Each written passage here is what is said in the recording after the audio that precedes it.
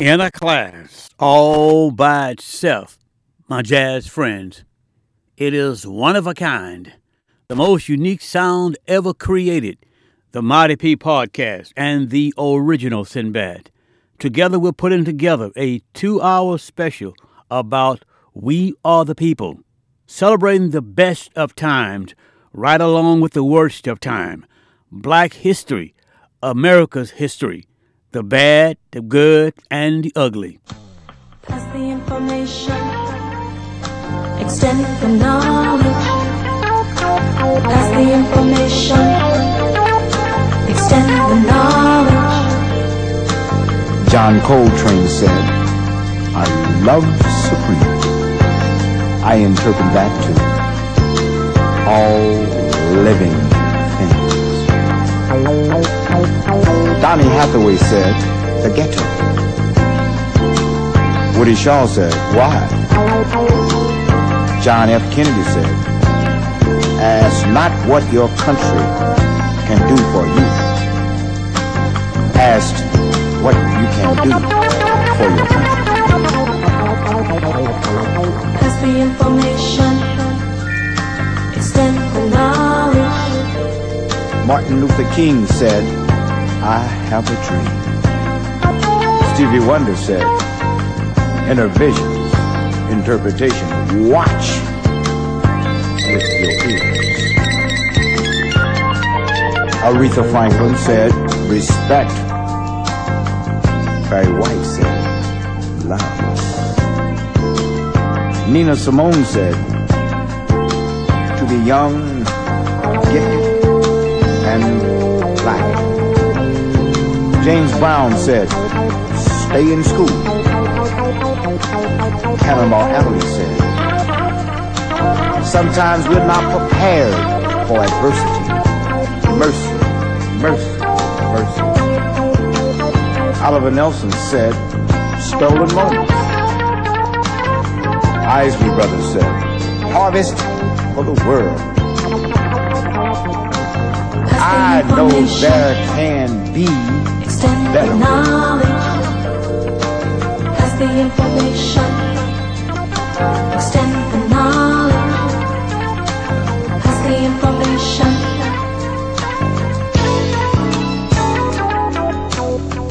Rodney Franklin says, you'll never know.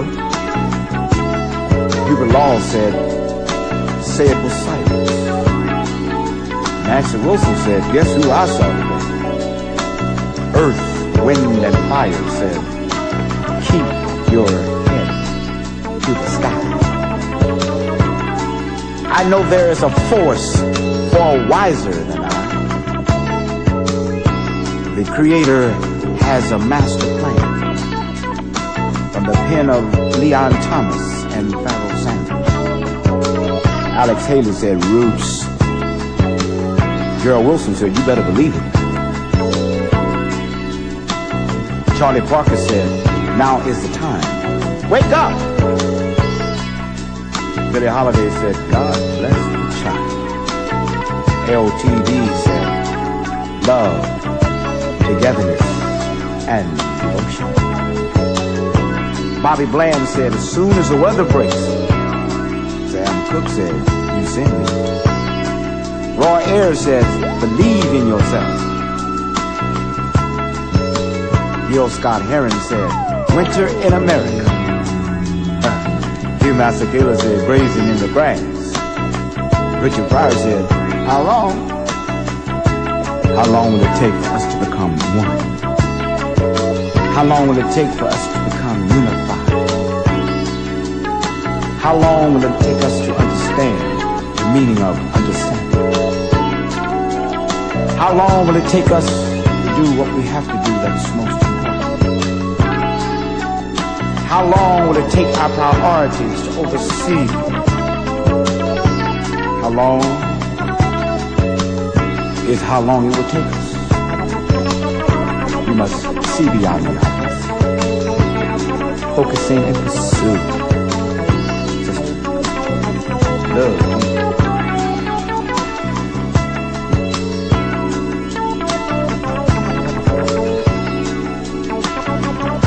Wake up.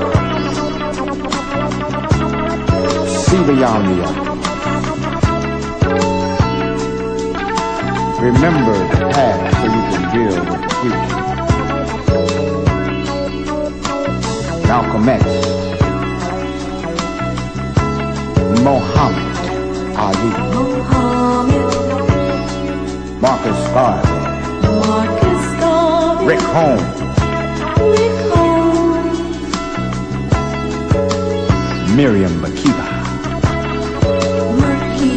Richard Pryor, Adam Clayton Powell, Martin Luther King,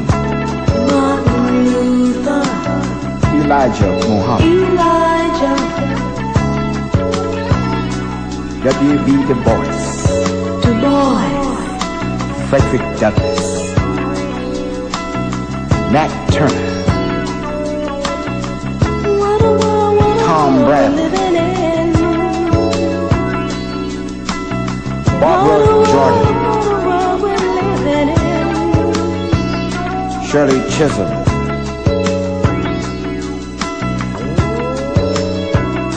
Ron Dellums, Andrew Young, Anwar Sadat, Clara Holmes,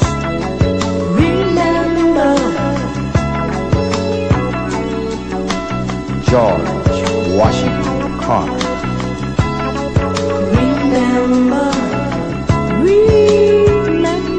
Cesar Chavez, Sidney Poitier, Count Basie, Duke Ellington, Fats Navarro, Art Taylor, Fats Watt, Bill Robinson, Eric Dawson, Rassan Lola, Paul Robeson, Stevie Wonder, Minnie Riperton, Louis Armstrong.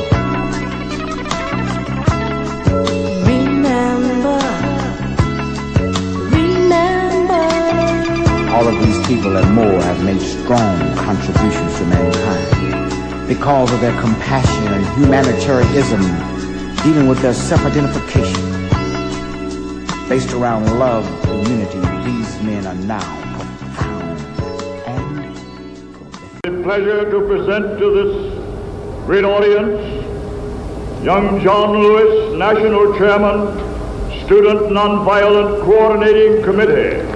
Brother John Lewis.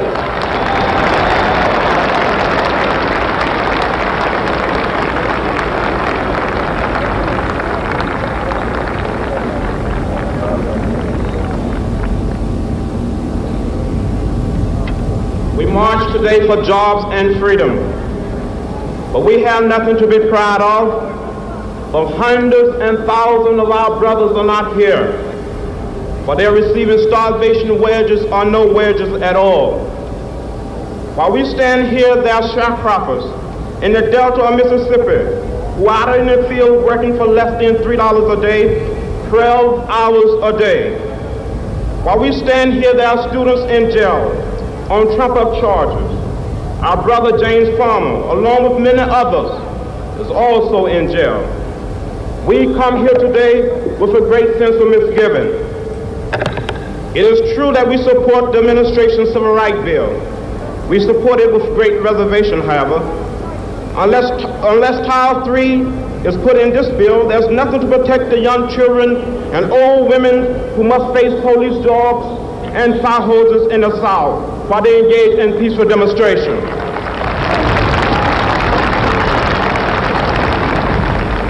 In its present form, this bill will not protect the citizen of Danville, Virginia, who must live in constant fear of a police state. It will not protect the hundreds and thousands of people who have been arrested upon Trump charges. What about the 3 young men, Snickfield Secretary in Americus, Georgia, who faced the death penalty for engaging in peaceful protest? As it stands now, the voting section of this bill will not help the thousands of black people who want to vote. It will not help the citizens of Mississippi, of Alabama, and Georgia who are qualified to vote but lack a sixth grade education. One man, one vote is the African cry. It is ours too. It must be ours.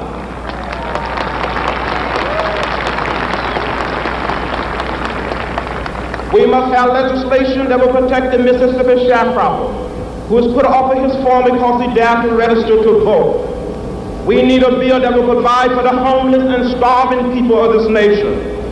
We need a bill that will ensure the equality of a maid who earns $5 a week in the home of a family whose total income is $100,000 a year. We must have a good FEPC bill.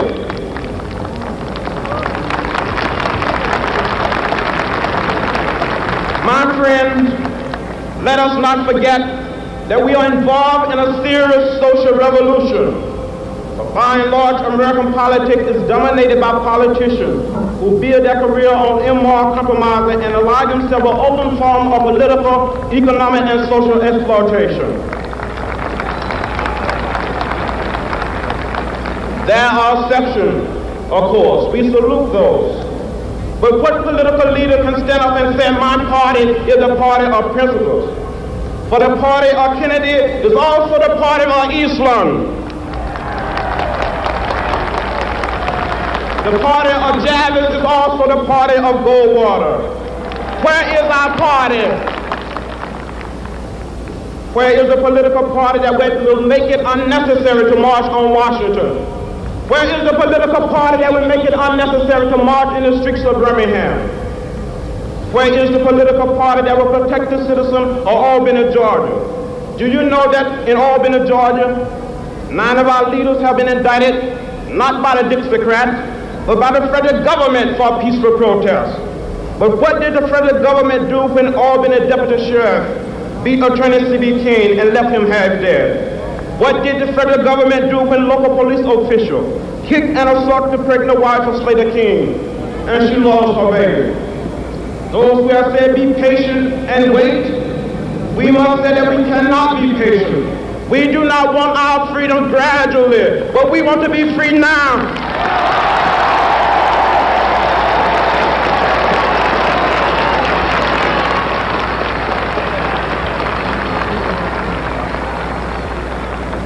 We are tired. We are tired of being beaten by policemen.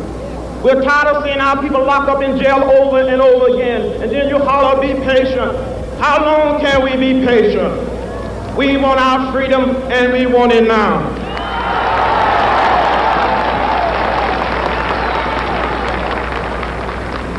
We do not want to go to jail, but we will go to jail if this is the price we must pay for love, brotherhood, and true peace. I appeal to all of you to get in this great revolution that is sweeping this nation. Get in and stay in the streets of every city, every village and hamlet of this nation until true freedom comes, until the revolution of 1776 is complete. We must get in this revolution and complete the revolution. For in the Delta of Mississippi, in Southwest Georgia, in the Black Belt of Alabama, in Harlem, in Chicago, Detroit, Philadelphia, and all over this nation, the black masses are on the march for jobs and freedom.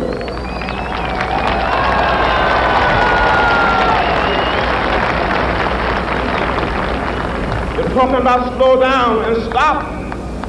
We will not stop. All of the forces of Eastland, Barnett, Wallace, and Thurman will not stop this revolution.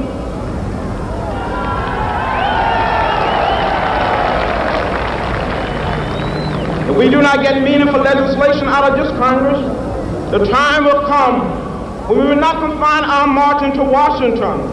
We will march through the South, through the streets of Jackson, through the streets of Danville, through the streets of Cambridge, through the streets of Birmingham.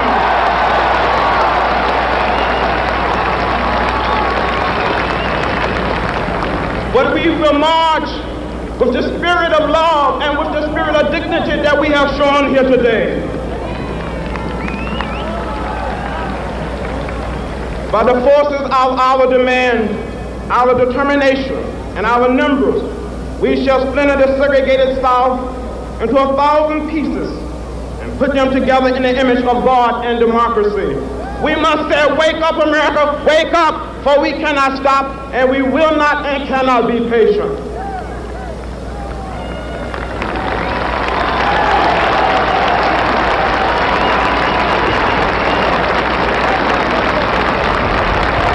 Maybe the hardest part is if you teach, you have to live your teaching.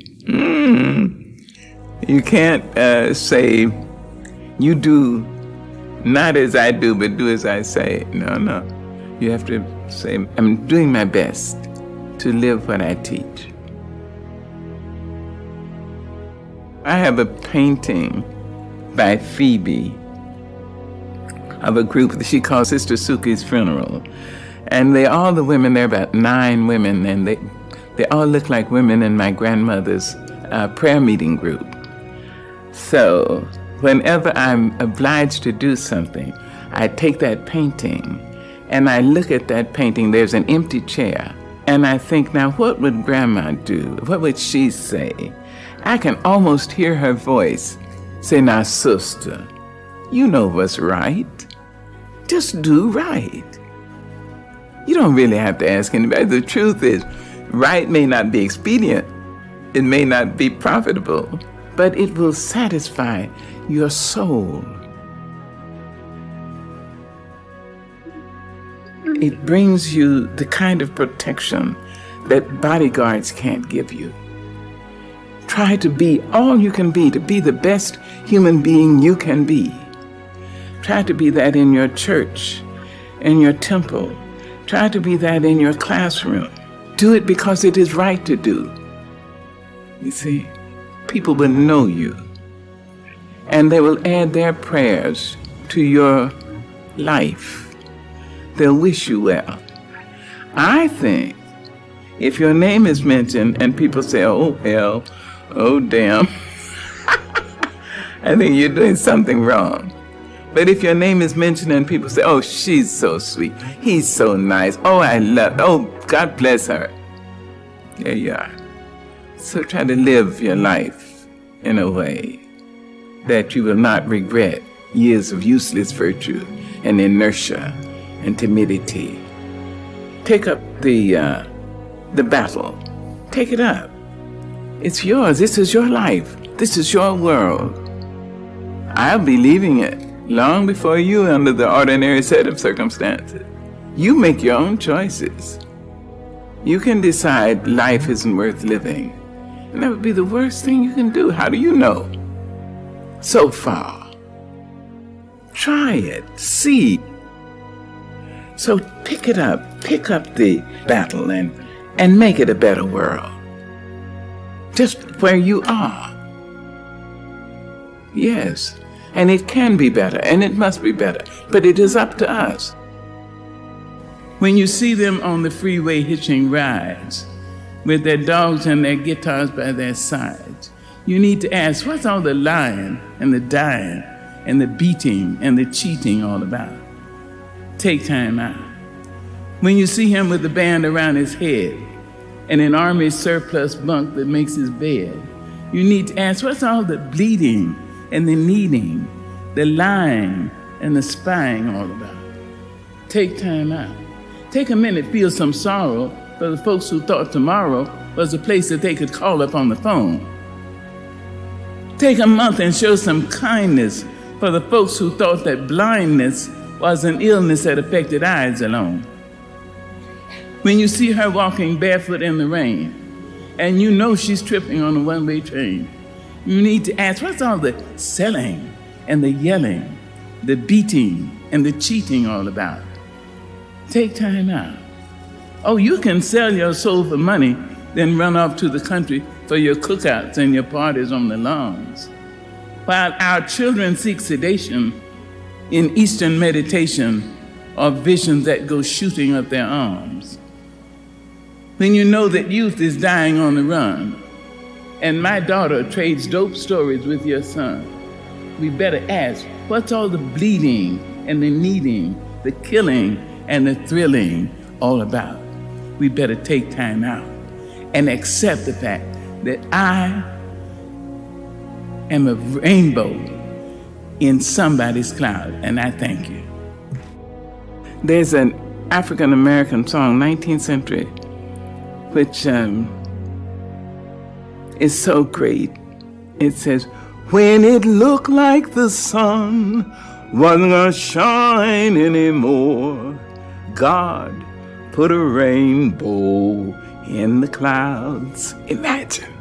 And I've had so many rainbows in my clouds. I had a lot of clouds, but I have had so many rainbows.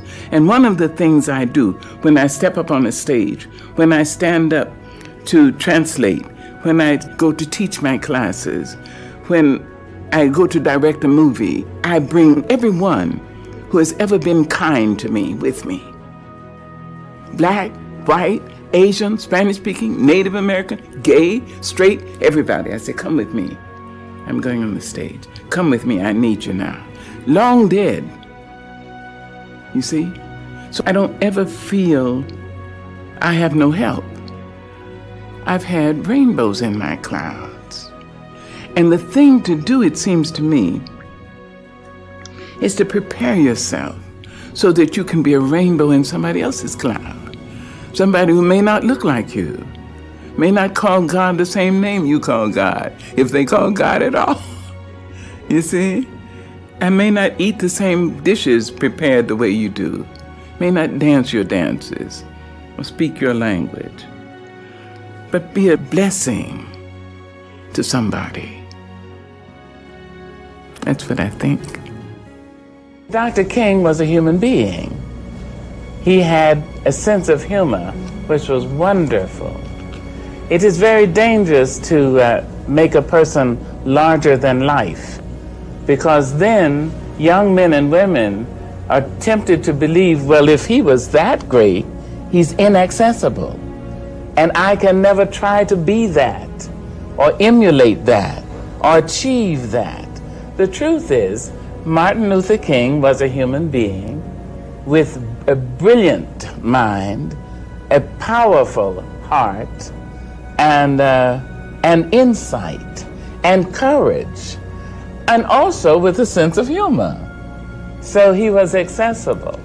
I mentioned courage, and I would like to say something else about that, finding courage in the leaders and in you who will become leaders. Courage is the most important of all the virtues, because without courage, you can't practice any other virtue consistently. You see? You can't be consistently kind or fair or humane or generous, not without courage, because if you don't have it, sooner or later you'll stop and say, the threat is too much, the difficulty is too high, the challenge is too great. So I would like to say that Dr. King, while we know from all the publicity that he was brilliant and he was powerful, he was passionate and right, he was also a funny man. And that's nice to know.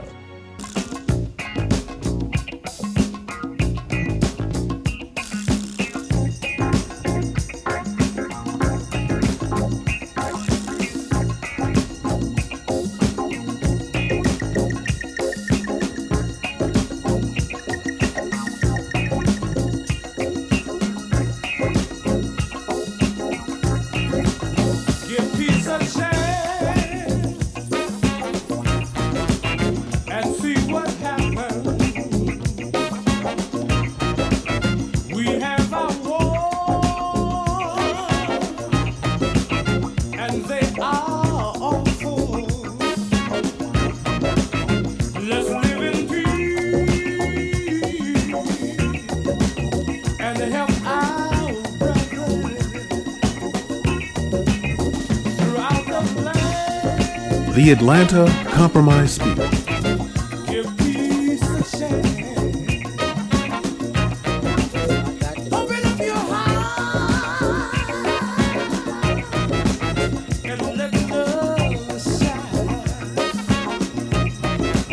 Let's get it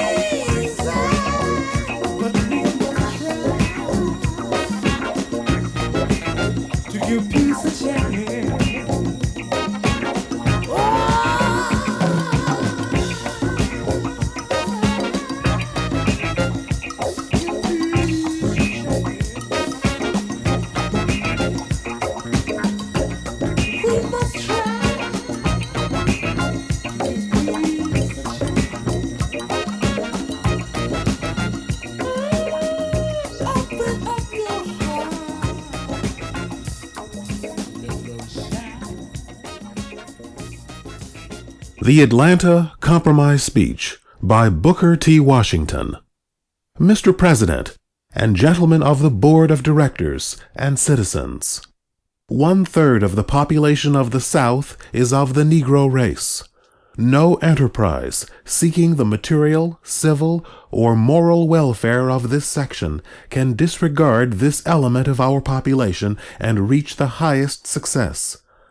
I but convey to you, Mr. President and Directors, the sentiment of the masses of my race when I say that in no way have the value and manhood of the American Negro been more fittingly and generously recognized than by the managers of this magnificent exposition at every stage of its progress. It is a recognition that will do more to cement the friendship of the two races than any occurrence since the dawn of our freedom. Not only this, but the opportunity here afforded will awaken among us a new era of industrial progress.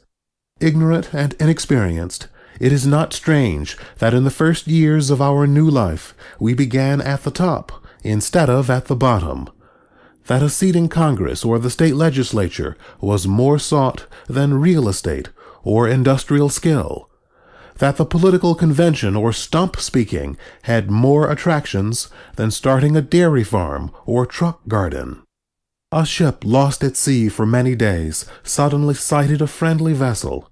From the mast of the unfortunate vessel was seen a signal, "Water, water, we die of thirst."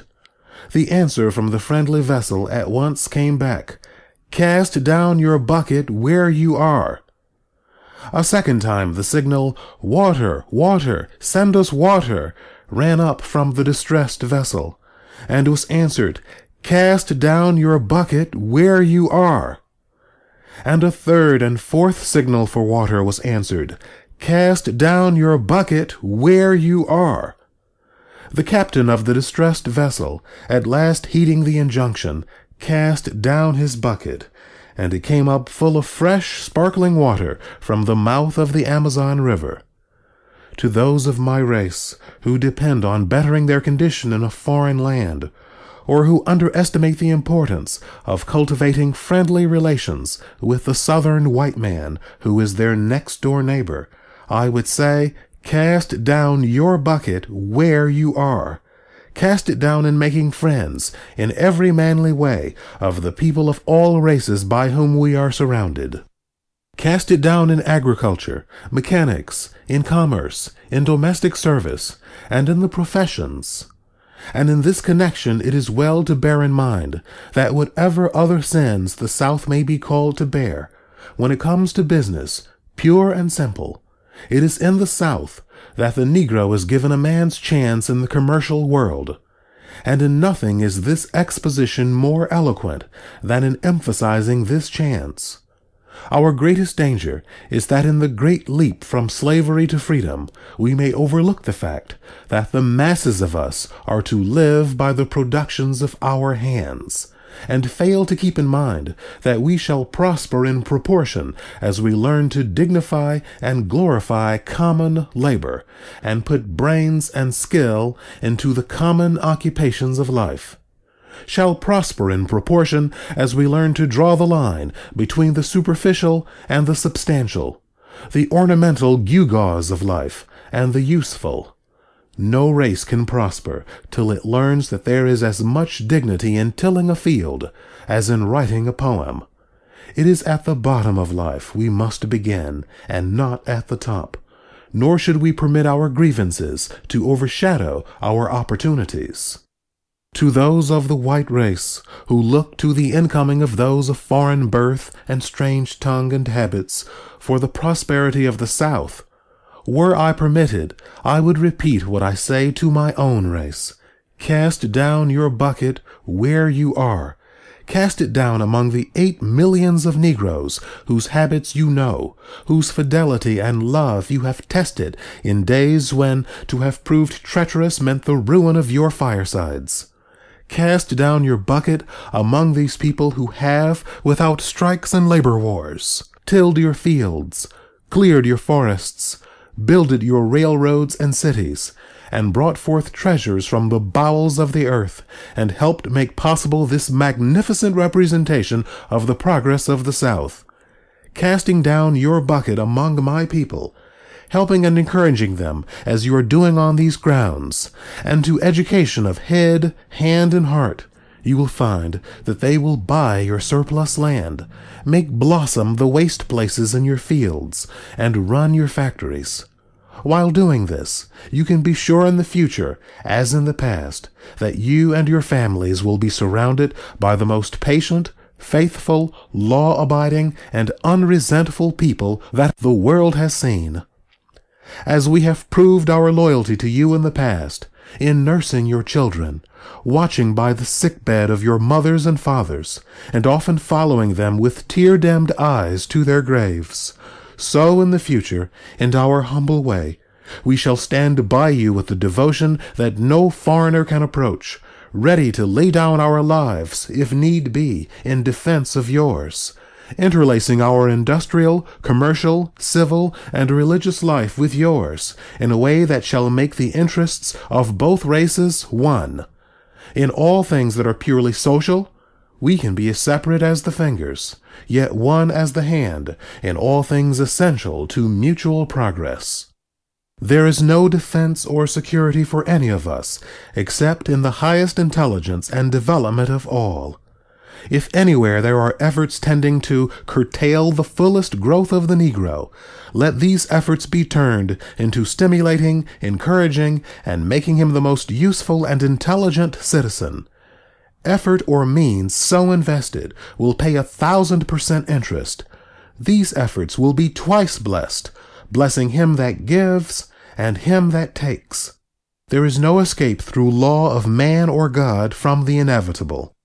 The laws of changeless justice bind oppressor with oppressed, and close as sin and suffering joined, we march to fate abreast. Nearly 16 millions of hands will aid you in pulling the load upward, or they will pull against you the load downward.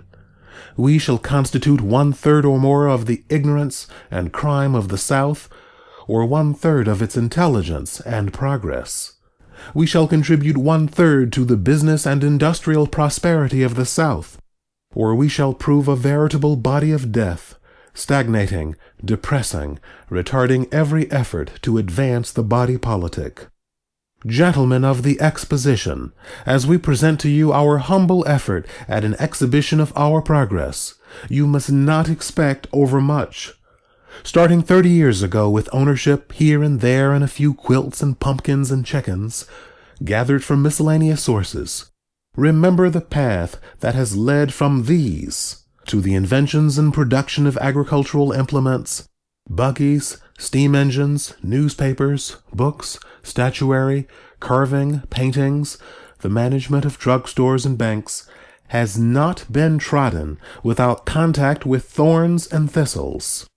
While we take pride in what we exhibit as a result of our independent efforts, we do not for a moment forget that our part in this exhibition would fall far short of your expectations, but for the constant help that has come to our educational life, not only from the Southern states, but especially from Northern philanthropists, who have made their gifts a constant stream of blessing and encouragement. The wisest among my race understand that the agitation of questions of social equality is the extremest folly, and that progress in the enjoyment of all the privileges that will come to us must be the result of severe and constant struggle rather than of artificial forcing. No race that has anything to contribute to the markets of the world is long in any degree ostracized. It is important and right that all privileges of the law be ours, but it is vastly more important that we be prepared for the exercise of these privileges.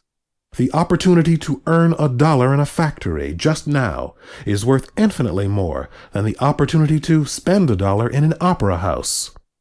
In conclusion, may I repeat that nothing in 30 years has given us more hope and encouragement, and drawn us so near to you of the white race, as this opportunity offered by the exposition, and here bending, as it were, over the altar that represents the results of the struggles of your race and mine, both starting practically empty-handed 3 decades ago, I pledge that in your effort to work out the great and intricate problem which God has laid at the doors of the South, you shall have at all times the patient, sympathetic help of my race.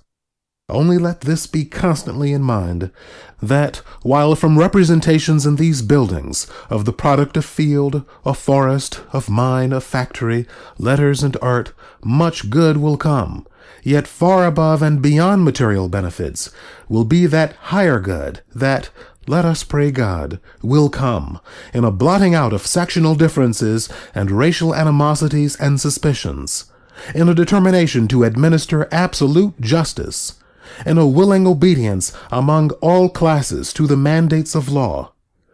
This, coupled with our material prosperity, will bring into our beloved South a new heaven and a new earth. Please raise your right hand. Do you affirm that the testimony you're about to give before the committee will be the truth, the whole truth, and nothing but the truth, so help you God? I do. Let the record reflect that the judge has answered in the affirmative. And having met that requirement, you may now proceed with your remarks.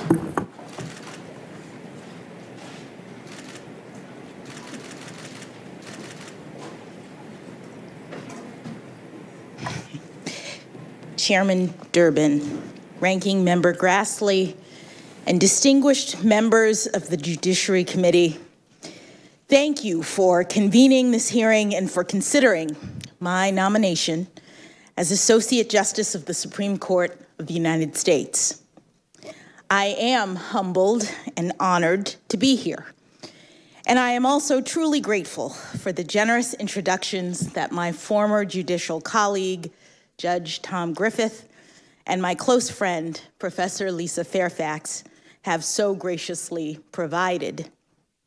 I'm also very thankful for the confidence that President Biden has placed in me and for the kindness that he and the First Lady and the Vice President and the Second Gentleman have extended to me and my family. Today will be the 4th time that I've had the honor of appearing before this committee to be considered for confirmation. Over the past 3 weeks, I have also had the honor of meeting each member of this committee separately, and I've met with 45 senators in total. Your careful attention to my nomination demonstrates your dedication to the crucial role that the Senate plays in this constitutional process, and I thank you.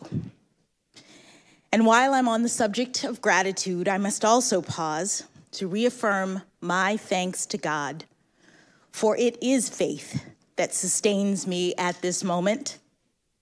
Even prior to today, I can honestly say that my life has been blessed beyond measure.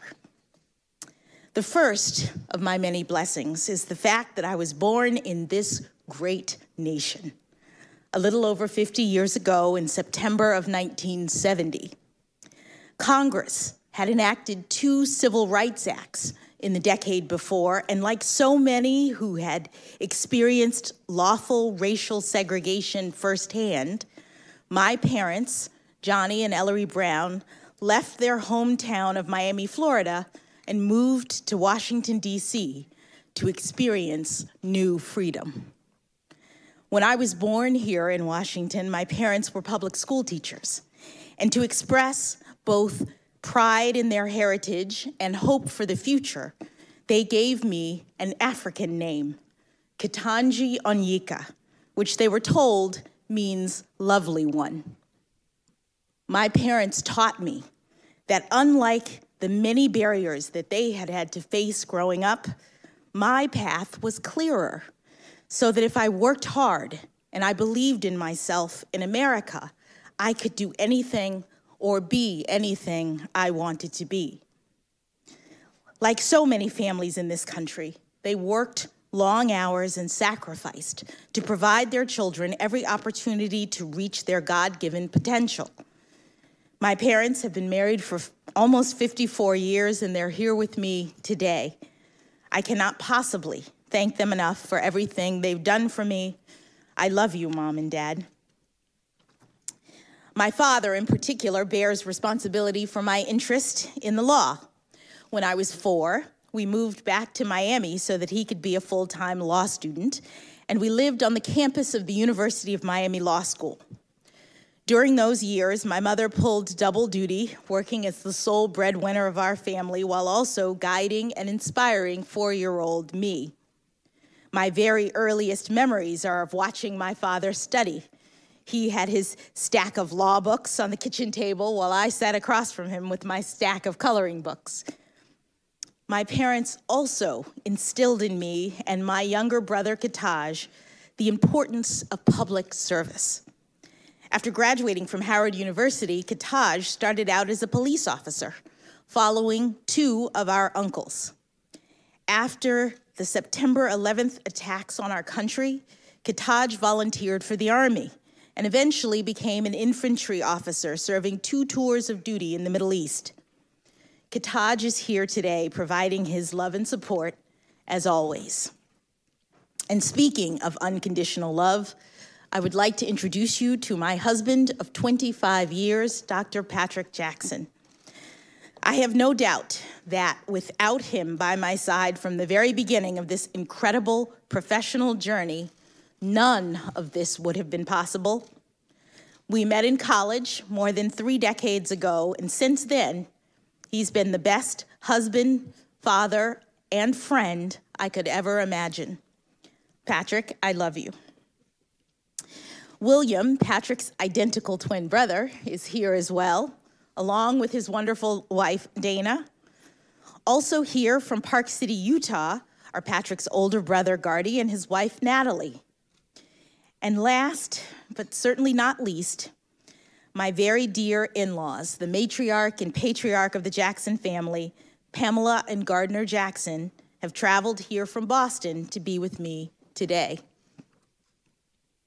I'm saving a special moment in this introduction for my daughters, Talia and Layla. Girls, I know it has not been easy as I've tried to navigate the challenges of juggling my career and motherhood. And I fully admit that I did not always get the balance right. But I hope that you've seen that with hard work, determination, and love, it can be done. I am so looking forward to seeing what each of you chooses to do with your amazing lives in this incredible country. I love you so much. There are so many others who are not here today, but whom I need to acknowledge. I have a large extended family on both sides. They are watching from Florida, North Carolina, New Jersey, Connecticut, New York, Massachusetts, Colorado, and beyond. I also have incredible friends. 3 of my college roommates came here today to support me, and I have so many other boosters from Miami Palmetto Senior High School, Harvard undergrad, Harvard Law School, and all throughout my personal and professional life. I've also had extraordinary mentors, like my high school debate coach, Fran Berger, may she rest in peace. She invested fully in me, including taking me to Harvard, the first I'd ever really thought of it, to enter a speech competition. Mrs. Berger believed in me, and in turn, I believed in myself. In the category of great mentors, it was also my great good fortune to have had the chance to clerk for 3 brilliant jurists, U.S. District Judge Patty Saris, U.S. Court of Appeals Judge Bruce Selya, and Supreme Court Justice Stephen Breyer. These extraordinary people were exceptional role models. Justice Breyer, in particular, not only gave me the greatest job that any young lawyer could ever hope to have, but he also exemplifies what it means to be a Supreme Court justice of the highest level of skill and integrity, civility, and grace. It is extremely humbling to be considered for Justice Breyer's seat, and I know that I could never fill his shoes. But if confirmed, I would hope to carry on his spirit. On the day of his Supreme Court nomination, Justice Breyer said, quote, "What is law supposed to do, seen as a whole? It is supposed to allow all people, to live together in a society where they have so many different views, so many different needs, to live together in a way that is more harmonious, that is better, so that they can work productively together." End quote. I could not have said it better myself. Members of this committee, if I am confirmed, I commit to you that I will work productively to support and defend the Constitution and this grand experiment of American democracy that has endured over these past 246 years. I have been a judge for nearly a decade now, and I take that responsibility and my duty to be independent very seriously. I decide cases from a neutral posture. I evaluate the facts, and I interpret and apply the law to the facts of the case before me without fear or favor, consistent with my judicial oath. I know that my role as a judge is a limited one, that the Constitution empowers me only to decide cases and controversies that are properly presented. And I know that my judicial role is further constrained by careful adherence to precedent. Now, in preparing for these hearings, you may have read some of my more than 570 written decisions, and you may have also noticed that my opinions tend to be on the long side. That is because I also believe in transparency, that people should know precisely what I think and the basis for my decision. And all of my professional experiences, including my work as a public defender and as a trial judge, have instilled in me the importance of having each litigant know that the judge in their case has heard them, whether or not their arguments prevail in court. During this hearing, I hope that you will see how much I love our country and the Constitution and the rights that make us free. I stand on the shoulders of so many who have come before me, including Judge Constance Baker Motley, who was the first African-American woman to be appointed to the federal bench and with whom I share a birthday. And like Judge Motley, I have dedicated my career to ensuring that the words engraved on the front of the Supreme Court building, "Equal justice under law," are a reality and not just an ideal. Thank you for this historic chance to join the highest court, to work with brilliant colleagues, to inspire future generations, and to ensure liberty and justice for all.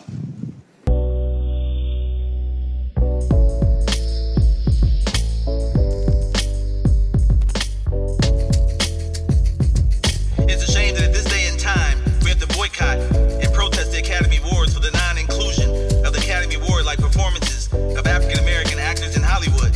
Meanwhile, our stories continue to be cinematically hijacked and told from a European point of view. We need to make our own movies, telling our own stories, and forget about trying to be accepted by Hollywood.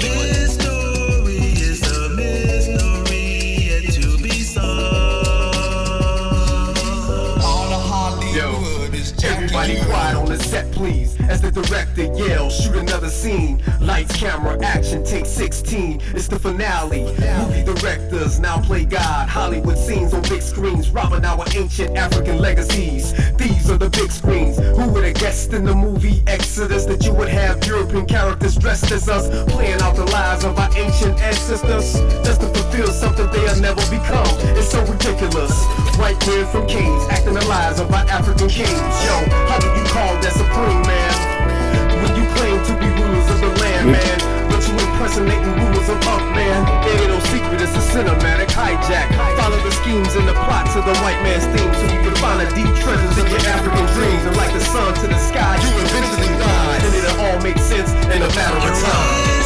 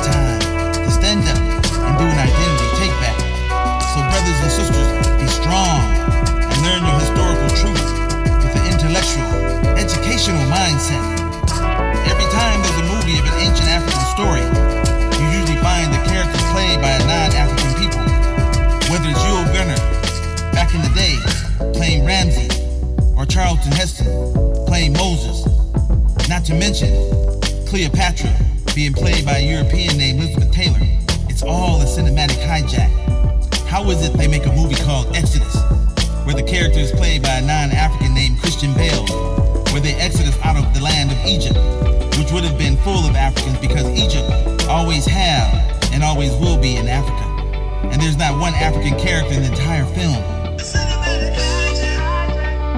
Or a film about Noah, another African being portrayed by yet another non-African named Russell Crowe.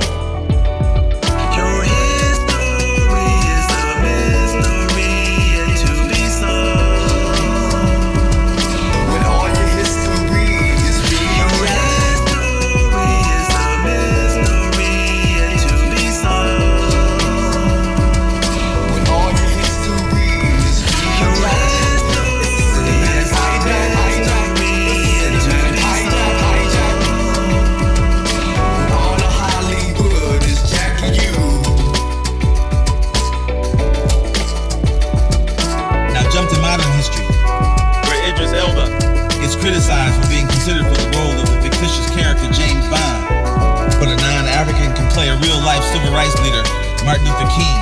It's all a cinematic hijack. And let's not forget the biblical story of a European savior named Jesus, whose story is similar to the story of the ancient Egyptian god by the name of Horus, whose story was etched on the temple walls in Kemet thousands of years before the story of Jesus was written in this European book they call the Bible. So let's stop being bamboozled and hoodwinked and ran them up by these Hollywood lies and literary misprints. It's time you started doing your own research. Sit down and do your ancient African homework. Our people used to be the ruler of nations, blessed by creator of God, sent forth by the heavenly skies. Open your mind, the truth you'll find. It was all hidden in the core of your heart. It was all written. We built pyramids, aligned them with the stars in the sky, so the galaxies can bless us to the end of the time. Funny today, the only thing we can do is bow on our knees and praise Jesus and pray. Now meditate that, understand the cinematic hijack. The African Olmecs were here and charted this land long before Christopher Columbus' claims of discovery of a land that he discovered he was lost in. So just know, your African identity has suffered a cinematic hijack, and the non-Africans who stole it has put you at a negative setback. So now is the time to stand up and do an identity take back. So brothers and sisters, be strong and deal with your African historical truth with an intellectual, educational mindset. When you know your truth shall set you free.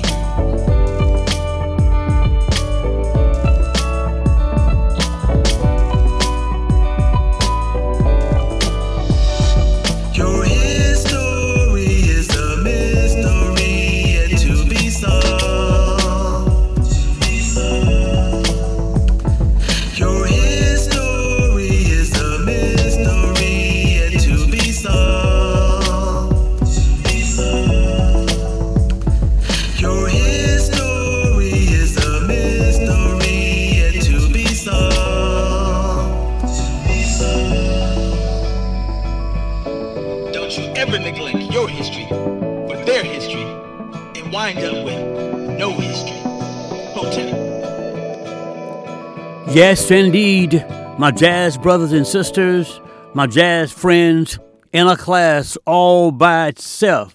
It is the Mighty P podcast and the original Sinbad, celebrating the bad, the good, and the ugly, the legacy of black history, America's history.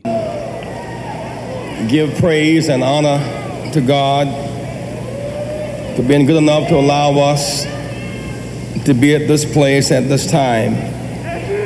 When I look out at this convention, I see the face of America, red, yellow, brown, black, and white. We're all precious in God's sight, the real Rainbow Coalition.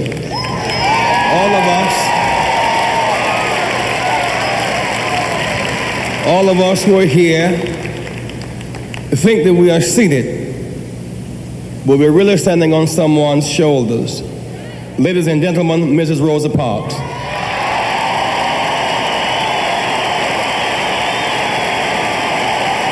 The mother of the Civil Rights Movement.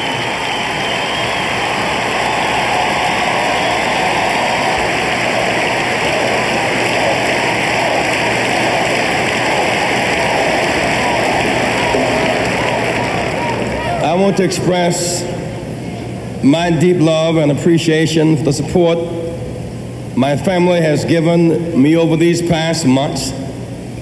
They have endured pain, anxiety, threat, and fear, but they have been strengthened and made secure by faith in God, in America, and in you. Your love has protected us and made us strong.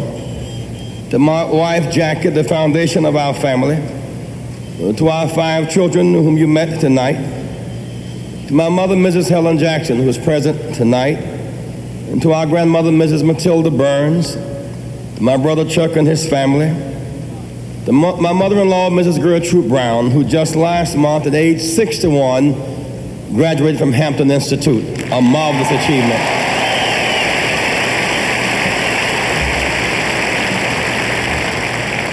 I offer my appreciation to Mayor Andrew Young, who has provided such gracious hospitality to all of us this week, and a special salute to President Jimmy Carter. President Carter,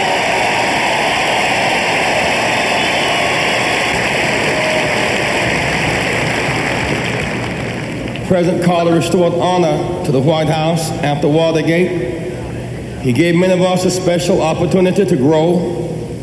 For his kind words, for his unwavering commitment to peace in the world, and for the voters that came from his family, every member of his family, led by Billy and Amy, I offer my special thanks to the Carter family.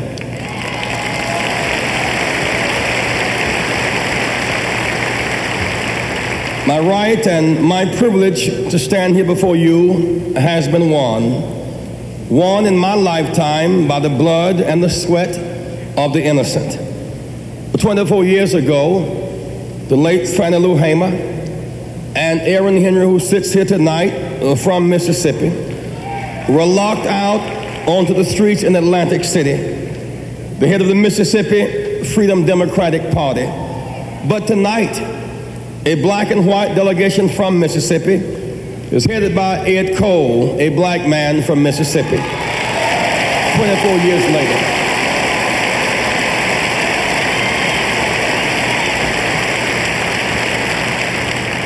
Many were lost in the struggle for the right to vote. Jimmy Lee Jackson, a young student, gave his life. Valerie Louiso, a white mother from Detroit, called nigger lover and brains blown out at point blank range. Surrounded Goodman and Cheney, 2 Jews and a black, found in a common grave, bodies riddled with bullets in Mississippi. The 4 darling little girls in a church in Birmingham, Alabama, they died that we might have a right to live. Dr. Martin Luther King Jr. lies only a few miles from us tonight. Tonight he must feel good as he looks down upon us. We sit here together, a rainbow coalition, the sons and daughters of slave masters and the sons and daughters of slaves sitting together around the common table to decide the direction of our party and our country, his heart would be full tonight as a testament to the struggles of those who have gone before, as a legacy for those who will come after, as a tribute to the endurance, the patience, the courage of our forefathers and mothers, as an assurance that their prayers are being answered, that their work has not been in vain, and the hope is eternal. Tomorrow night, my name will go in nomination for the presidency of the United States of America.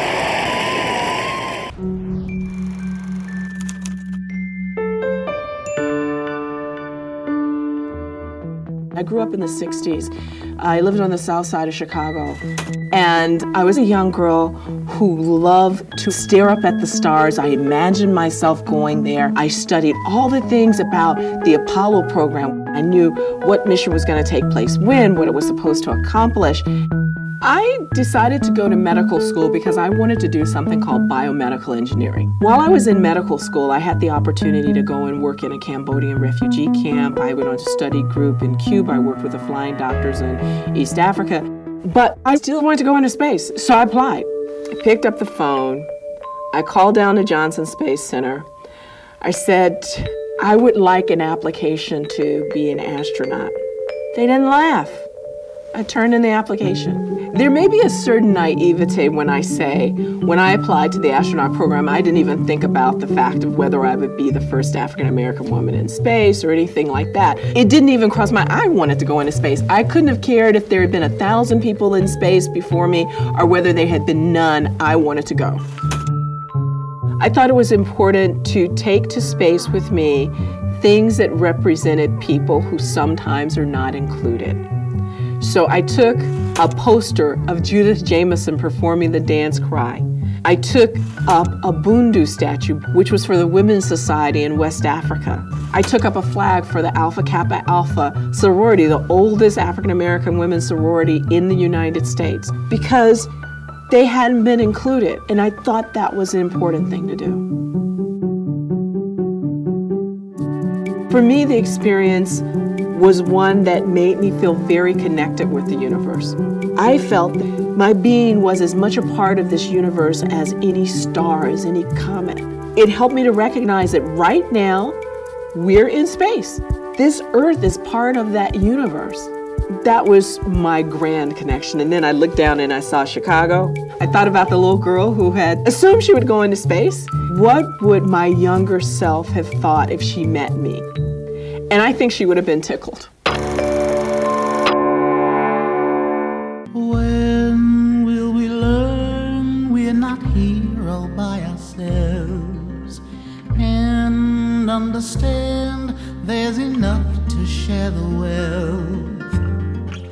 It's not enough just to be my brother's keeper. I need to know him much deeper. How different things would be if I could actually feel his pain when my brother is hurting, and suffer his sorrow when he's all alone, weakened with hunger when he has no food to eat, no homelessness when he has no home. Then I will want for him the same as I want for me when I'm not my brother's keeper, but I am he.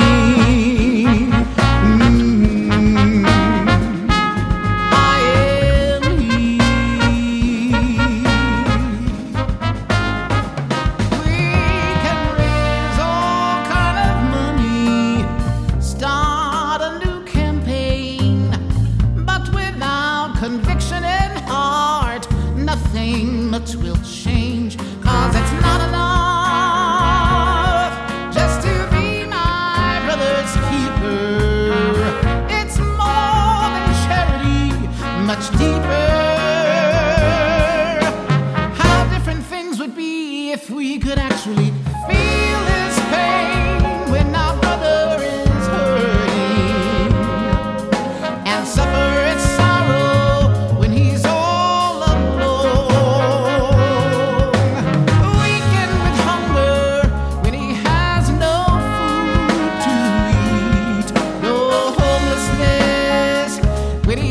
has no home, then we will vote for him the same as we vote for ourselves when we're not our brother's keeper.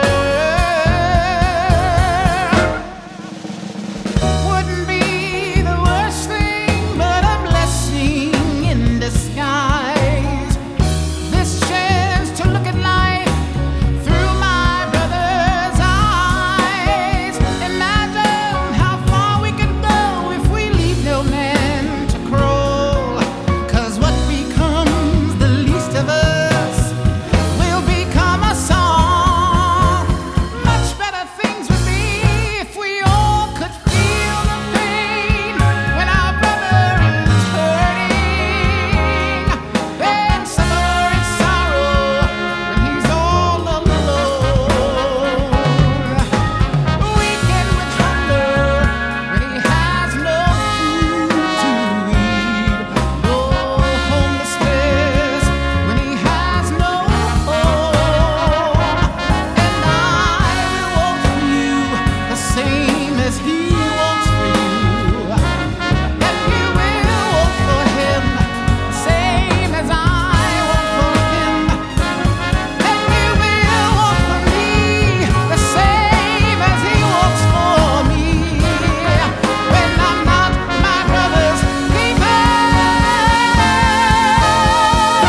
but I am he.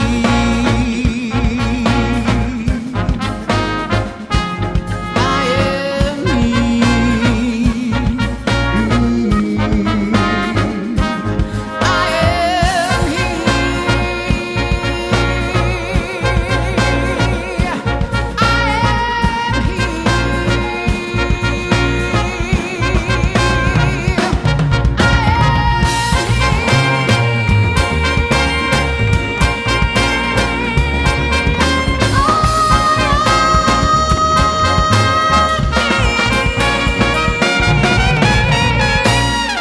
In May, Julian Bond spoke at the Martin Luther King Jr. Memorial as part of the Vietnam Power of Protest conference. Both Juan and I were at this event. Afterwards, people marched to the Martin Luther King Memorial. It was one of Julian Bond's last public speeches. He was introduced by the actor and activist Danny Glover.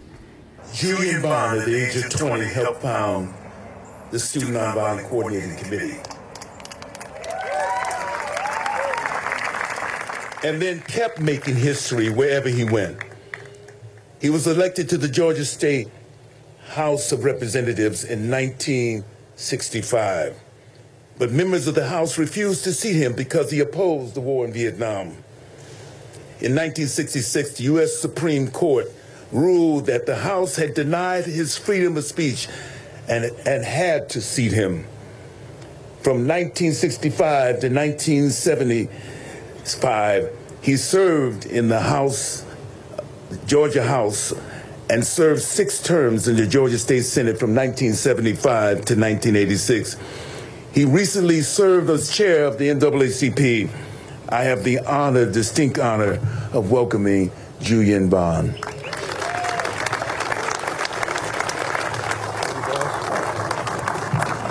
Thank you. Thank you a great deal. Thank you. Thank you for this kind welcome. It's fitting that we should have come to this place. Dr. King believed that peace and the civil rights movement are tied inextricably together, that the people who are working for civil rights are working for peace, and that the people working for peace are working for civil rights and justice. Accordingly, on April 4th, 1967, King delivered his famous speech against the Vietnam War. This was not without risk, because the mainstream press immediately denounced his speech, including the New York Times, the Washington Post, and Life magazine. King was compelled to speak out, he said, because 1, the cost of war made its undertaking the enemy of the poor. 2, because poor blacks were disproportionately fighting and dying. And 3, because the message of nonviolence is undermined when, in King's words, the United States government is the greatest purveyor of violence in the world. George asked me if that was on this memorial. It's not. The organization of which I was a part in 1960, the Student Nonviolent Coordinating Committee, or SNCC, also felt compelled to speak out against the war a year before King did so. In January 1966, Samuel Young Jr., a Tuskegee Institute student and a colleague in SNCC, went to a civil rights demonstration in his hometown, Tuskegee. He needed to use the bathroom more than most because during his Navy service, including the Cuban blockade, he had lost a kidney. When he tried to use the segregated bathroom at a Tuskegee service station, the owner shot him in the back. The irony of Sammy losing his life after losing his kidney in service to his country prompted SNCC to issue an anti-war statement. We became the first organization to link the prosecution of the Vietnam War with the persecution of blacks at home. We issued a statement which accused the United States of deception in its claims of concern for the freedom of colored people in such countries as the Dominican Republic, the Congo, South Africa, Rhodesia, and in the United States itself. We said the United States is no respecter of persons or laws when such persons or laws run counter to its needs and desires. This, too, was not without risk. I was SNCC's communication director and had just been elected to my first term in the Georgia House of Representatives. When I appeared to take the oath of office, hostility from white legislators was nearly absolute. They prevented me from taking the oath and declared my seat vacant. I ran for the vacancy, and I won again. And the legislature declared my seat vacant again. My constituents elected me a third time, and the legislature declared my seat vacant a third time. It would take a unanimous decision by the Supreme Court before I was allowed to take my seat. As King Counsel, every man of humane convictions must decide on the protest that best suits his convictions, but we all must protest. And protest we did. And in so doing, we helped to end the war, and we changed history. Now we have both a Vietnam memorial and a Martin Luther King memorial, but we don't tell the truth about either. As Tom Hayden has written, the worst aspects of Vietnam policy are being recycled instead of reconsidered. I urge you to read his Forgotten Power of Vietnam Protest. We refused to allow the Vietnamese to vote for reunification in 1956 for fear they would vote for Ho Chi Minh. Many people still sadly believe the pervasive post-war myth that veterans returning home from Vietnam were commonly spat upon by protesters.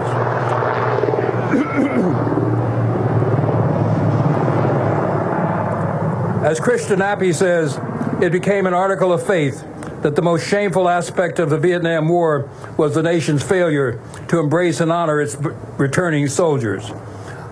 Thank you. Honoring returning soldiers doesn't make the war honorable, be it Vietnam or Afghanistan or Iraq. And the best way to honor our soldiers is to bring them safely home.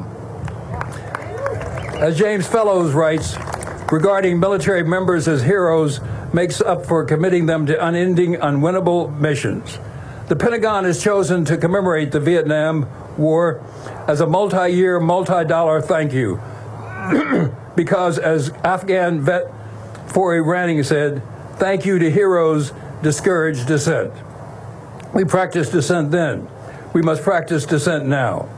We must, as Dr. King taught us, move beyond the prophesying of smooth patriotism to the high ground of a firm dissent based upon the mandates of conscience and the reading of history. As King said then, and is even more true now, a nation that continues year after year to spend more money on military defense than on programs of social uplift is approaching spiritual death. I want to close as King closed his Vietnam speech with an excerpt from James Russell Lowell's The Present Crisis. He wrote, "Once to every man and nation comes the moment to decide, in the strife of truth and falsehood, for the good or evil side. Some great cause, God's new Messiah, offering each the bloom or blight, and the choice goes by forever, twixt that darkness and the light. Though the cause of equal prosper, yet 'tis truth alone is strong, though her portion be the Stafford, and upon the throne be wrong, yet the scaffold sways the future, and behind the dim unknown standeth God within the shadow, keeping watch above his own. I wish us the right choice. Thank you. Civil rights leader Julian Bond speaking in May at the Vietnam Power of Protest Conference in Washington at the Martin Luther King Memorial. It was one of his last public speeches. Julian Bond died August 15th at the age of 75. At the 1968 Democratic National Convention in Chicago, Julian Bond became the first African-American nominated for U.S. vice president by a major political party, but he had to withdraw his name because he was just 28 years old, 7 years too young to hold the second highest elected office. If you want to see our hour special remembering the life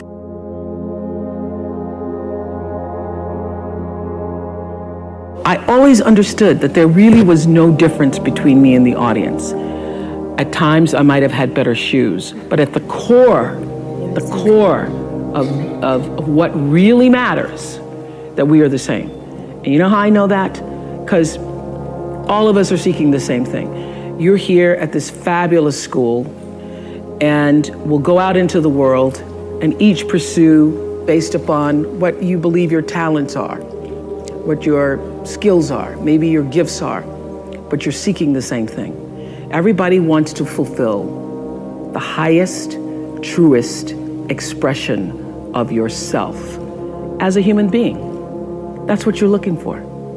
The highest, truest expression of yourself as a human being. And because I understand that if you're working in a bakery and that's where you want to be, and that may be what you've always wanted to do, is to bake pies for people or bake cakes for people or to offer your gift, then that's for you. And there's no difference between you and me, except that's your platform. That's your show every day. So my understanding of that has allowed me to to reach everyone. And there's no way that you wouldn't, because that's what I truly feel. The way through the challenge is to get still and ask yourself, what is the next right move? Not think about, oh, I got all of this stuff. What is the next right move? And then from that space, make the next right move and the next right move. And not to be overwhelmed by it, because you know your life is bigger than that one moment. You know you're not defined by what somebody says is a failure for you, because failure is just there to point you in a different direction. If I leave you with nothing else, just know this for sure. There is not one thing that has ever happened to you, not one experience, not one encounter, not one crisis, not one joyful thing that hasn't happened just to make you better and help you rise. Every single thing you're calling in, whether you know it or not, when you figure out that you are calling it in, when you actually start meditating or praying or having a spiritual practice, which is the number one thing you need if you want to be successful in the world. You need something that gives back and nourishes you, regardless of what you call that. You need to fill your cup so that you can be so full your cup runneth over and you have enough to give to other people. If you don't fill your cup, you end up dried up. You end up tired, exhausted, and don't have enough to give to other people. You end up resentful every time somebody asks you, because your cup is empty and now they want some of yours. So your number one job is to fill your cup and make yourself whole.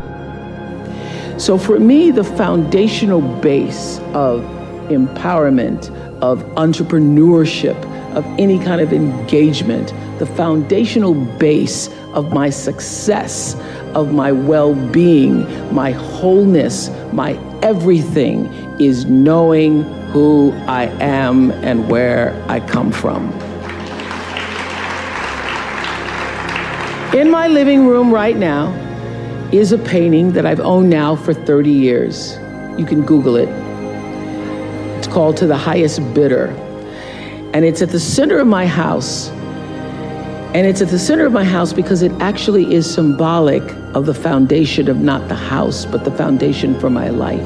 The painting is by Harry Roseland, who was a genre painter in the early 20th, late 19th century. And the painting's over 6 feet tall, and it shows a slave woman on the auction block holding her daughter's hand. And I cannot come in the door, my front door, or I cannot leave without passing that painting. I am reminded of where I come from every day of my life, and I am reminded because I never want to forget it. And in my library, I have a framed list of enslaved African-American people, remember I showed you, who were held in bondage on various plantations, listed in the ledgers alongside the cows and the horses and the buggies and the other property. And I pass this list every day. And often I stop in front of it and just speak their names out loud and their ages. Jonas, 11 years old, $500. Sarah, 41 years old, $900. Elizabeth, 57, $800. And I force myself to consider the absurdity and the obscenity of prices being affixed to each one should they be placed up for sale. And I sometimes just pause before them with a prayer, particularly before I have to make a big decision about one of my companies or whether I move forward or whether I stay still. It reminds me, speaking those names out loud, not only of where I've come from, but how far I have to go because of them. And it reminds me that I am never alone. It reminds me of what I've come through to get through. I say to my girls all of the time that your real work is to figure out where your power base is and to work on the alignment of your personality, your gifts that you have to give with the real reason why you're here. That's the number one thing you have to do, is to work on yourself and to fill yourself up and keep your cup full. Keep yourself full. Now, I used to be afraid of that. I used to be afraid, particularly from people who say, oh, she's so full of herself. She's so full of herself. And now I embrace it. I consider it a compliment that I am full of myself. Because only when you're full, I'm overflowing, my cup runneth over. I have so much to offer and so much to give. And I am not afraid of honoring myself. You know, it's miraculous when you think about it. Everybody has a different talent. And the reason we're all so messed up is because you're looking at everybody else's talent and wishing you had some of their talent. All the energy that you spend thinking about, wishing about, being jealous of, envious of anybody else is energy that you're not only putting out is going to come back to you negatively, but you're taking that away from you. All your energy should be forced on, what do I have to offer? What do I have to give? How can I be used in service? Because Dr. King's message of not everybody can be famous, but everybody can be great, because greatness is determined by service. And there is not a job in here that you can do that you don't switch the paradigm to service and not make that job more fulfilling. I don't care what the job is. If you say, I'm a singer, I'm a dancer, I'm an artist, I'm a teacher, I'm a nurse, I'm a doctor, I'm a janitor, I'm a clerk, if you say, if I look at this from how do I use this in service to something bigger than myself, it no longer becomes a job.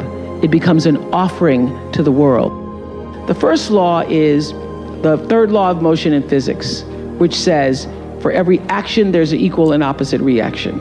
And we showed that very beautifully in The Color Purple, when Miss Seeley says to Mr., everything you even try to do to me is already done to you. That is not just a rhetorical saying, that is law. That is Newton's third law of motion in physics, which says everything that goes out is coming back. It's just like everything that goes up is coming down. May take it a long time to come down, is coming down. Everything that goes out is coming back, it's coming back. So, to answer the power of manifestation and meditation, what meditation does is sync you up with the source. What meditation does is allows you to literally tap into the power that created you, so that you are in alignment with that. And so when you carry that out into the world, everything that you do comes from the center of that alignment that's coming from the source that we call God, we call divine energy, divine intelligence, whatever name you want to give it to, we call life. When you are synced up with life, life just gives to you.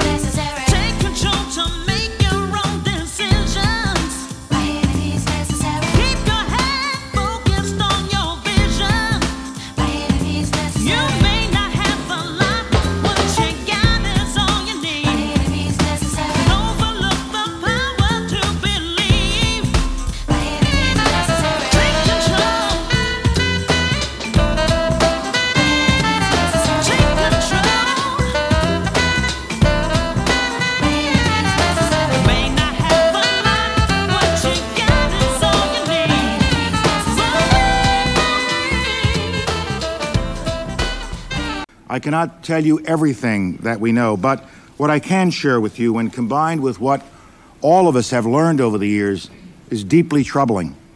What you will see is an accumulation of facts and disturbing patterns of behavior. The facts in Iraq's behavior demonstrate that Saddam Hussein and his regime have made no effort to disarm as required by the international community. Indeed, the facts and Iraq's behavior show that Saddam Hussein and his regime are concealing their efforts to produce more weapons of mass destruction. None of this should come as a surprise to any of us. Terrorism has been a tool used by Saddam for decades.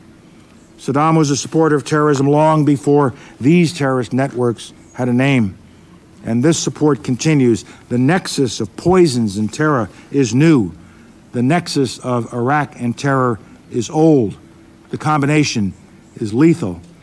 With this track record, Iraqi denials of supporting terrorism take their place alongside the other Iraqi denials of weapons of mass destruction.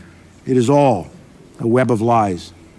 When we confront a regime that harbors ambitions for regional domination, hides weapons of mass destruction, and provides haven and active support for terrorists, we are not confronting the past. We are confronting the present.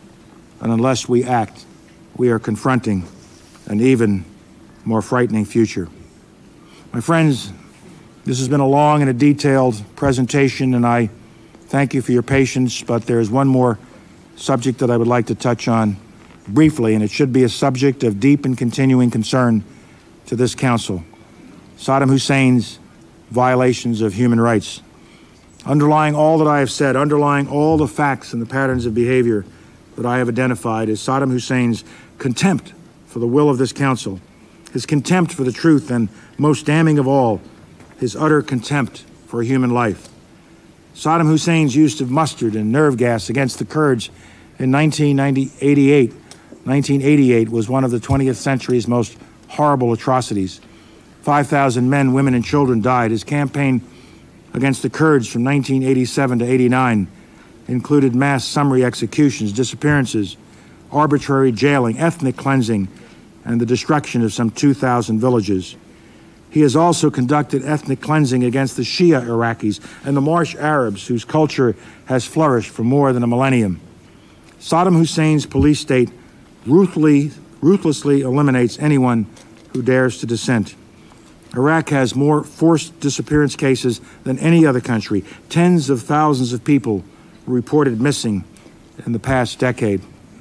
Nothing points more clearly to Saddam Hussein's dangerous intentions and the threat he poses to all of us than his calculated cruelty to his own citizens and to his neighbors. Clearly, Saddam Hussein and his regime will stop at nothing until something stops him.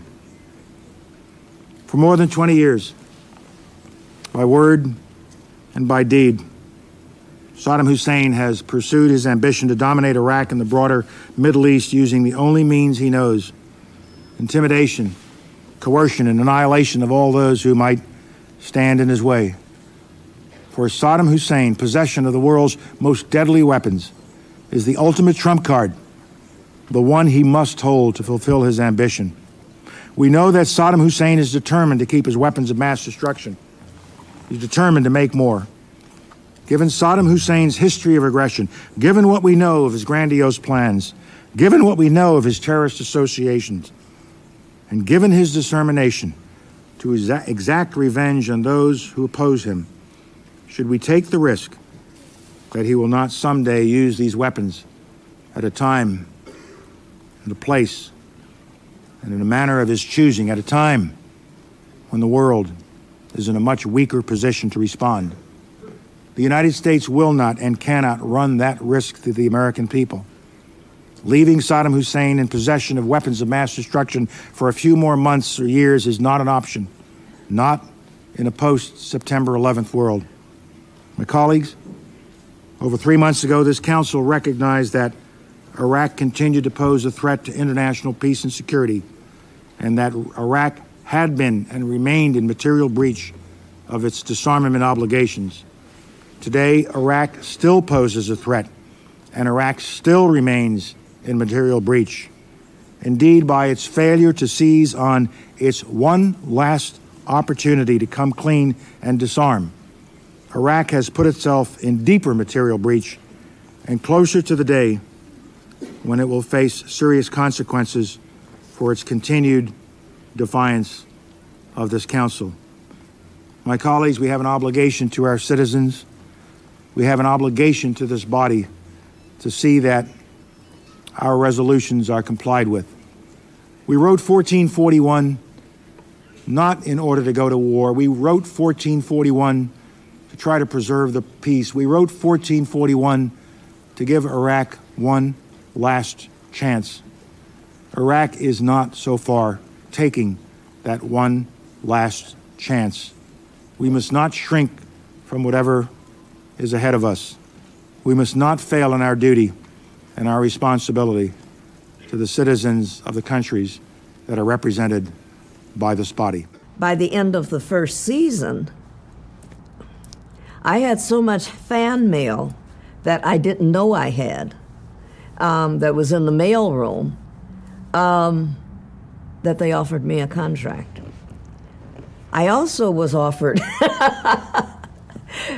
a role, a play to do that was Broadway bound. And I was going to leave the show and take that. And it was a good role. Forget what the heck it was now. And so I went in and told Gene that I was going to, when the season was up, I was going to leave. And Gene says, "You can't do that."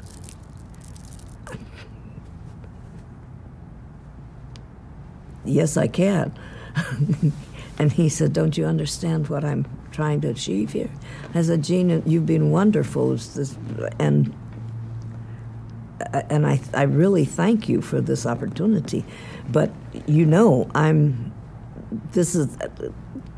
my life is theater, musical theater, and I'm getting offers for all kinds of wonderful things where I want to be."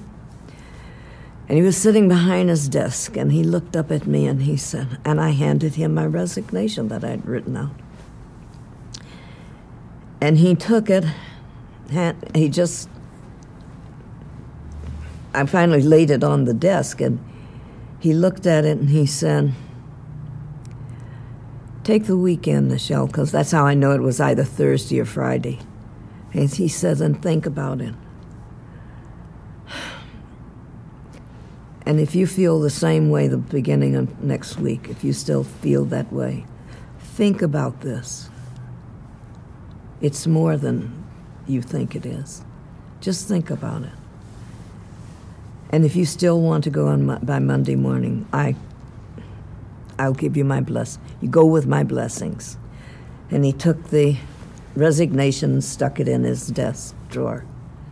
And I said, "Thanks, Gene," and I skipped out of there. Whew, that went better than I thought.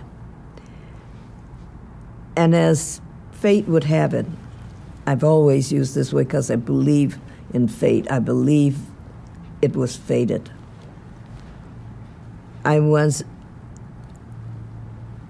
to be a celebrity guest at some fundraising thing in Beverly Hills. I believe it was an NAACP fundraiser, but it might not have been, but I think it was.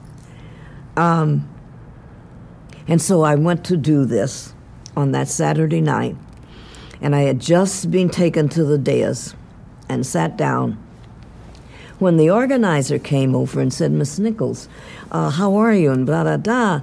And he said, "Listen, there's someone here who said he is your biggest fan," and he's looking chirpy, you know, and he said, and he's desperate to meet you. He really wants to meet you. And I said, "Oh, thank you." Now I know, you know, lots of fan mail, and I've seen it, the shows, and they're being on for, you know, and and the ones that I got to see, because usually I didn't get home until after the show was over. I didn't see most of Star Trek that I was in until the reruns. And I was on hiatus at best. So I said, certainly, and I stand up and turn, and I'm thinking, it's a Star Trek fan. He said, it's a Star Trek fan. I'm looking for a young man who's a Star Trek fan. I turn, and instead of fan, there's this face the world knows with this beautiful smile on it. And I remember thinking, whoever that fan is going to have to wait, because Dr. Martin Luther King, my leader, is walking toward me, not 10 feet away, with a beautiful smile on his face. And then this man says, yes, Miss Nichols, I am that fan. I am your best fan, your greatest fan. And my family are your greatest fans. As a matter of fact, this is the only show on television that my wife, Coretta, and I will allow our little children to watch, to stay up and watch, because it's on past their bedtime. And I said, which was all that I was able to say. My mouth just opened and closed. He said, we admire you greatly, you know. And he said some more things, and the manner in which you've created this role has dignity and so forth. And he said, you know, and before he said, I said, Dr. King, thank you so much. And then I got the courage to say, and I really am going to miss my co-stars. And he said, what do you mean? Dead serious. What are you talking about? I said, well, I've had an off. He said, you cannot. And I said, well, I'm going to leave Star Trek because I'm going to say have an offer to star in I never got that far. I said, well, I'm leaving Star Trek. He said, you cannot. You cannot.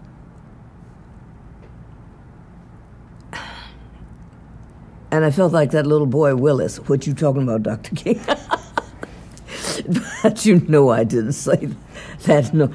But I was taken aback, and I didn't say anything. I just looked at him. He said, don't you understand what this man has achieved, is achieving or something? And I thought, deja vu all over again. I just looked at him. He said, for the first time on television, we will be seen as we should be seen every day, as intelligent, quality, beautiful people who can sing, dance, but who can go into space, who can be lawyers, who can be teachers, who can be professors, who are in this day, and yet you don't see it on television until now. And he went on, so many of the things, perhaps some of the things he said, but I could say nothing. I just stood there, realizing every word that he was saying was the truth. And he said, if you leave, Nichelle, Gene Roddenberry has opened a door for the world to see us. If you leave, that door can be closed, because you see, your role is not a black role. And it's not a female role. He can fill it with anything, including an alien. And at that moment, the world tilted for me. And I knew then, I didn't want to know it because I was going to go through some more turmoil for the rest of the week. But I knew that I was something else, that the world was not the same. And that's all I could think of was Dr. King. Everything that he had said. The world sees us for the first time as we should be seen. And I remember being angry come Sunday or whatever. Why me? Why should I have to? Whatever happened come Monday morning, I went to Gene, and I'm not sure to this day if I knew what I was going to say. He's sitting behind that same dang desk. And he had, whoever he was talking to had to leave because I went there first. And I said, Gene, and I told him what happened. And I said, if you still want me to stay, I'll stay. I have to. And he opened his drawer, and he looked up at me and said, God bless Dr. Martin Luther King. Somebody knows where I'm coming from. And I said, that's what he said in my brain. And he took out my resignation, which was torn into 100 pieces, and handed me the pile. And we just stood there looking at each other. And I finally said, thank you, Gene. And he said, thank you, Nichelle. And my life's never been the same since. And I've never looked back. I've never regretted it. Because I understood the universe had somehow, that universal mind had somehow put me there. And we have choices. Are we going to walk down this road, or are we going to walk down the other? And it was the right road for me. No brag, just fact. In a class all by itself, it is the most unique sound ever created. It is the Mighty P Podcast and the original Sinbad. Oh, yes, indeed, my jazz brothers and sisters. That one was off the hook.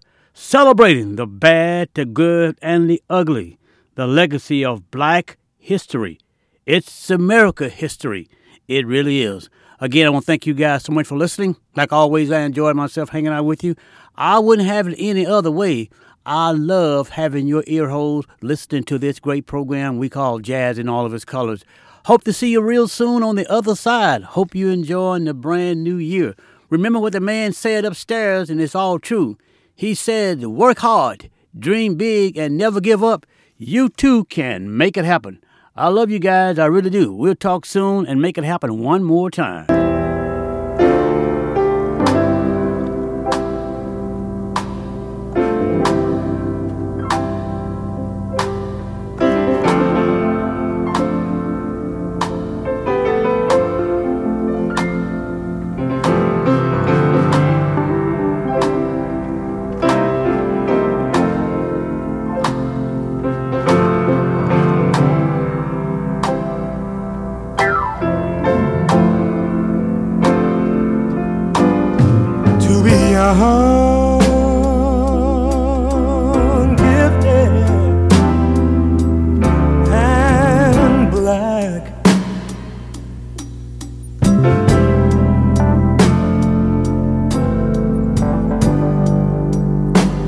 What a lovely, precious dream.